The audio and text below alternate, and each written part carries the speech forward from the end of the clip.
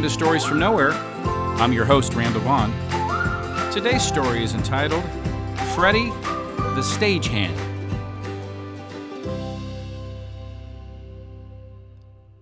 As the current school year draws to a close, I thought I would share a few stories about some of my early experiences teaching and how those really have shaped who I am as a teacher and how I teach, and more importantly, really who I became as a person and how I view people in general. My senior year of college at Washburn University, I was studying music education, and during my last semester, I was lucky enough to land a job at a small rural school in northeast Kansas. Like most first-year teachers, I spent the majority of my summer up at that school fixing my classroom, decorating it, selecting music for my choir, and determining that my groups were going to be the best groups that school had ever had. We were going to win contests, we were going to have amazing musicals, and we were going to be the type of group that people across the state would talk about. When I started the first day, I had a total of 33 students in 3 choirs. Not quite what I was expecting. As I ran the students through their warm-ups and began trying to teach them the songs that I had selected, I realized very quickly that the songs I had selected were much too difficult for the level that the group was currently at. So that afternoon and evening, I spent time and put away all the music I had selected and quickly figured out what songs we might be able to do as groups. One of the choirs, the faculty and staff lovingly called the Criminal Choir. The name of the group was actually Concert Choir, but the name fit, as I would soon find out. There were 3 sets of siblings in this class, and 2 of the sets of these siblings had called the police on each other and actually had restraining orders on each other. But I guess if you're in an elective class in a public school, those restraining orders go out the window. I couldn't have a moment of downtime without an argument or a fight starting. I remember one time in particular, there were 2 boys. I had to sit them in opposite corners of the room, 2 brothers, and I was expecting an important email about my daughters. And I told the class, listen, when my computer dings, this is before laptops, when my computer dings, that means I've gotten an email, and I need to answer that email. I'm going to have to turn my back to check my email for a few minutes. Please just remain in your seats and remain calm and don't move. Sure enough, a few minutes later, the ding came on my computer, and as I turned around to check my email, walking to the laptop, I heard chairs moving and flying across the room. And I turned around, and these 2 brothers had run across the room and were at each other's throats in the few seconds it took me to simply turn around and get to my computer. I separated the boys, and the story that's being told at that school now is that I picked up one of these boys and threw him against the wall. Now, I think that's a great story to let run.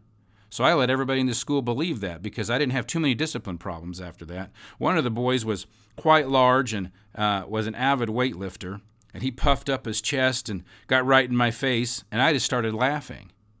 And I said, what are you going to do? Are you going to hit me? And he said, well, if I have to. I said, well, go ahead. That'd be all right. Go ahead and hit me. Of course, he finally backed down, and what's interesting is that student, that former student, and I are now friends. And he checks in with me about once a month, tells me about his wife and his kids. We reminisce about that class, and he talks about how I had invested in him and that I saw something in him that even he didn't see while he was in high school. But that class, during Christmas time in December, we were going around the room, probably after our last concert, and I was asking the students, are you going to travel for Christmas? Are you hoping to get presents for Christmas? Does your family have a big Christmas? What do you do for Christmas? Just trying to get to know my students a little bit better. And as we went around the room, I was asking the students a few questions like that. And I got to a set of girls, sisters, and I said, well, what do you guys want? What do you want for Christmas?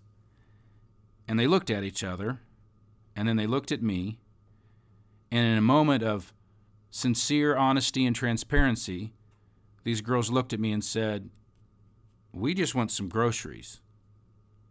We don't have any food in our house. We both work part-time, but our mother's been on disability, and we just don't have a lot of food in our house." And it kind of broke me. I didn't grow up with a lot of money, but we always had food in our house. Always. We always had warm beds. We always had a roof over our house. We always had vehicles to get us places. And now I had two girls telling me that all they wanted for Christmas was groceries. So even though we weren't supposed to do things like this, the last day of school, I called the girls into my room and tried to do it so that no one else could see as the students were dismissing for Christmas break.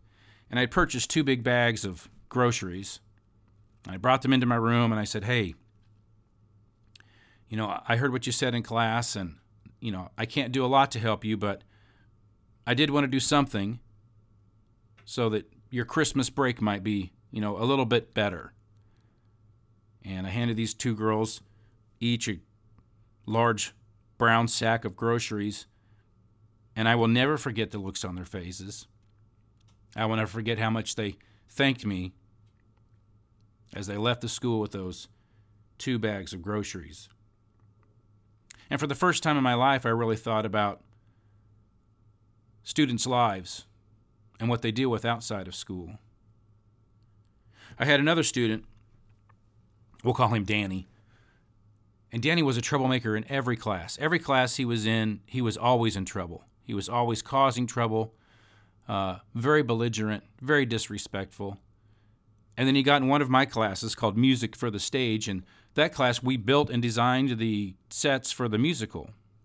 And he was pretty darn good, worked pretty hard, was sometimes disrespectful, but we had a good rapport, and I got along with him really well, and I had no discipline problems with this boy at all, ever. And one day we were in class, and something was just off.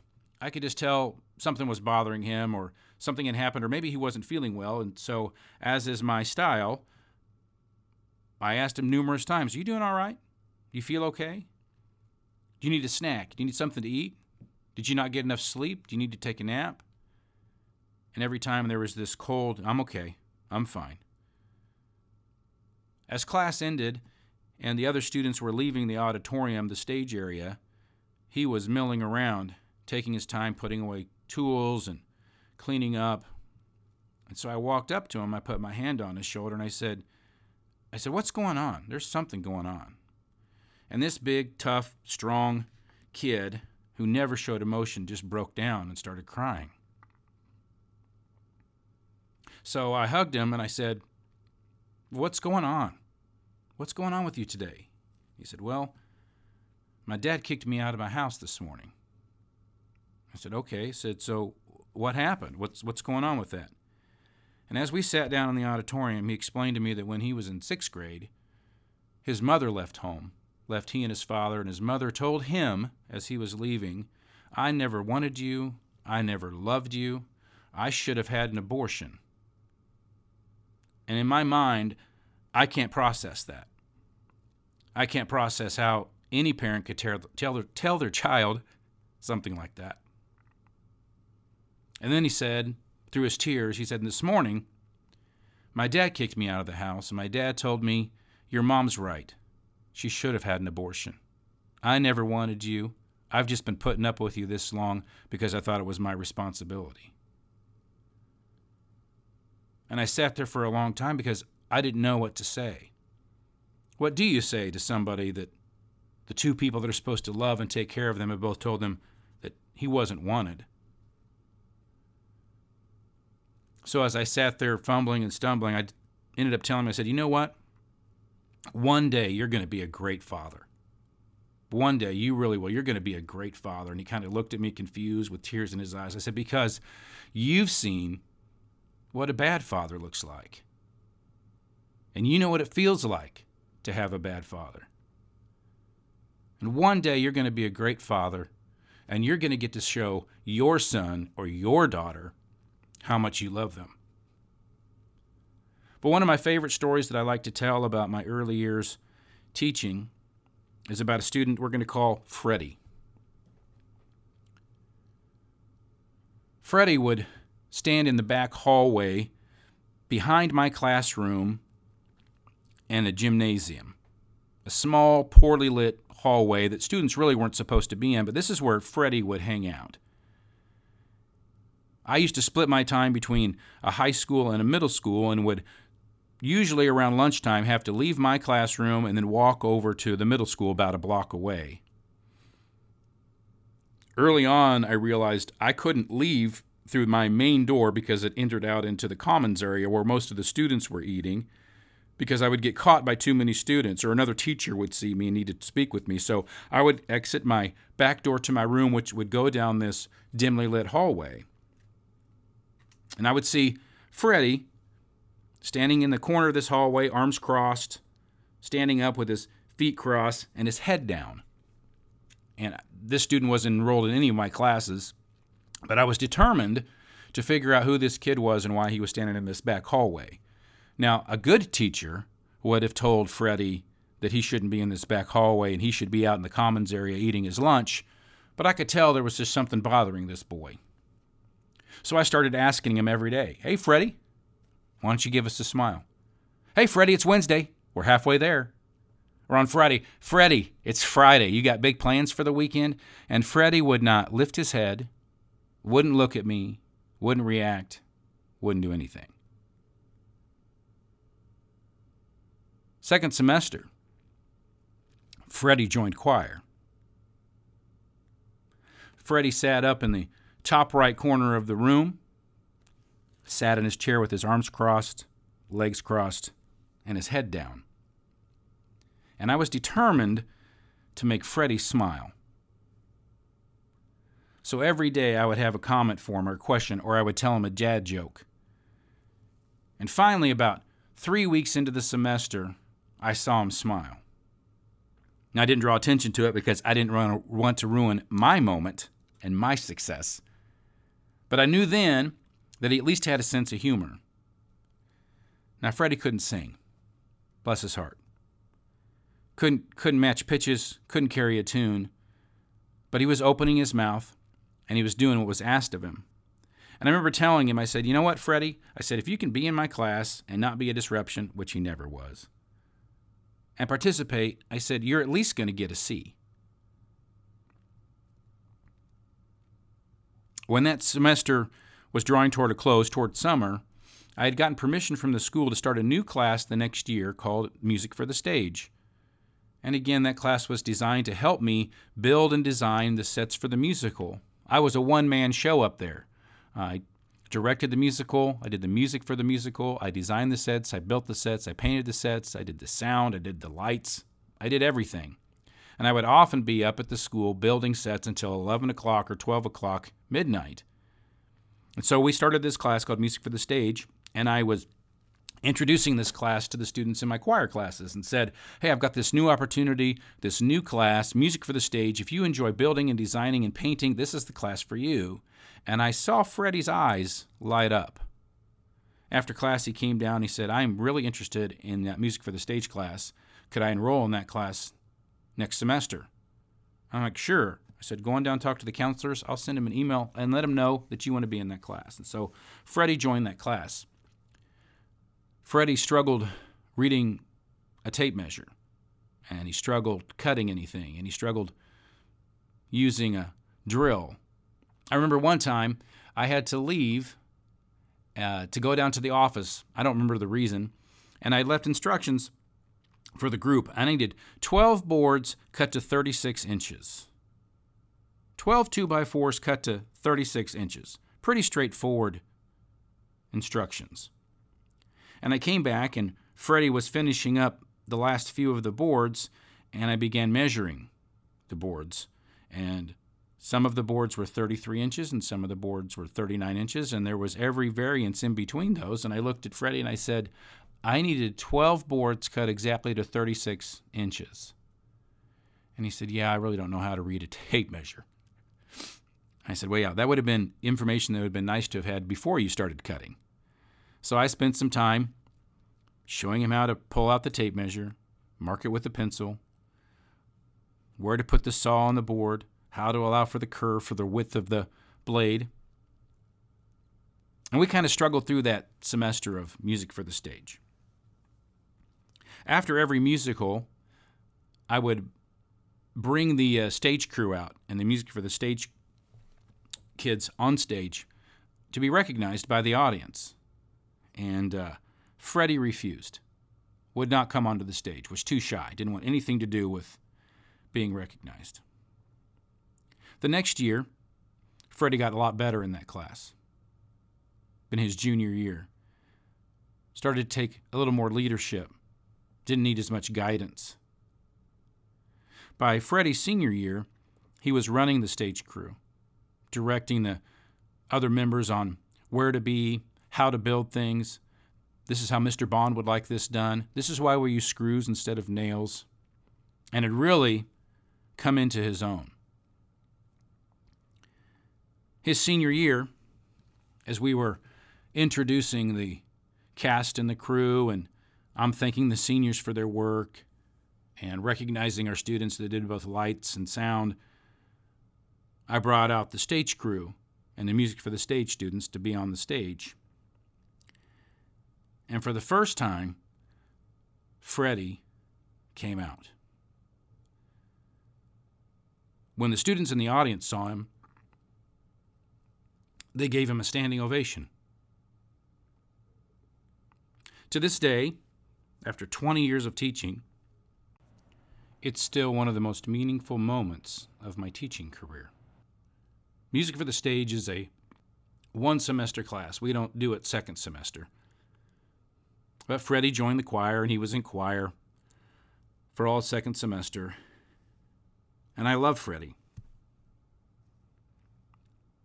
We get to graduation, and my select group would always sing, and then I would go to my office and wait in my office for the graduation to be over, and then I would come out to the commons area to say one last goodbye to the seniors. As I went back to my office, I saw a letter on my desk, and this letter was from Freddie. And the letter went something like this. Dear Mr. Bond, I can't thank you enough for what you've done for me. I don't know if you remember this, but my first semester as a freshman, you used to pass me in the back hallway and ask me to smile. Sometimes you'd tell me a joke, but I was determined not to smile or laugh. I thought for sure you'd leave me alone if I ignored you. But you kept it up almost every day. I joined your class to see what you were like, and even though I couldn't sing, you never made me feel out of place. I felt like I was part of the group. Then I got to join music for the stage, and I couldn't do anything. And instead of yelling at me or making me feel bad for cutting a bunch of boards wrong, you took the time to show me.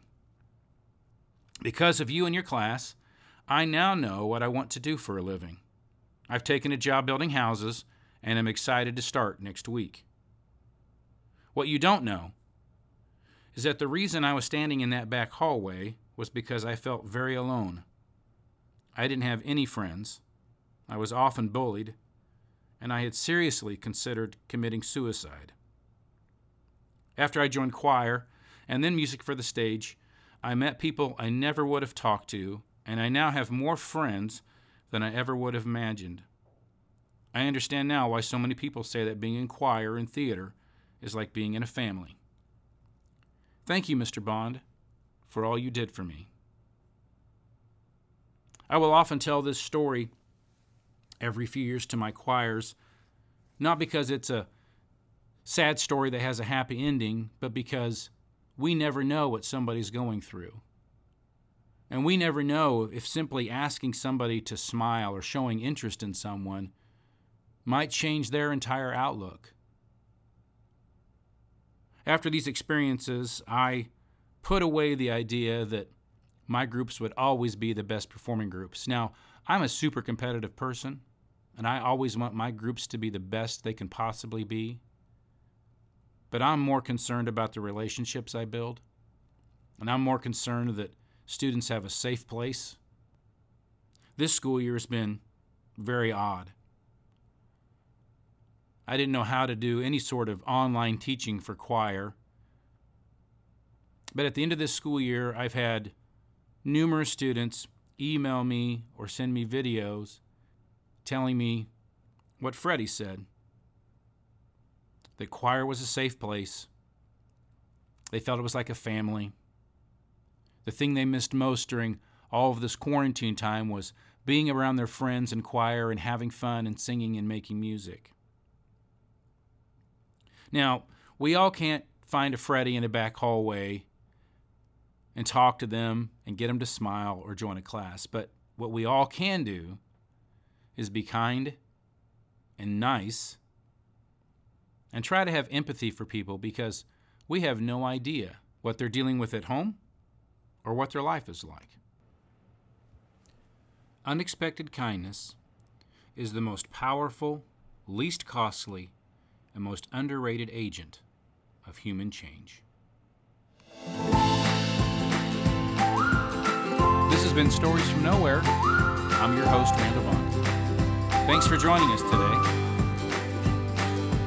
Today's podcast is brought to you by the number 7, the letter R, and the Kansas Public Education System.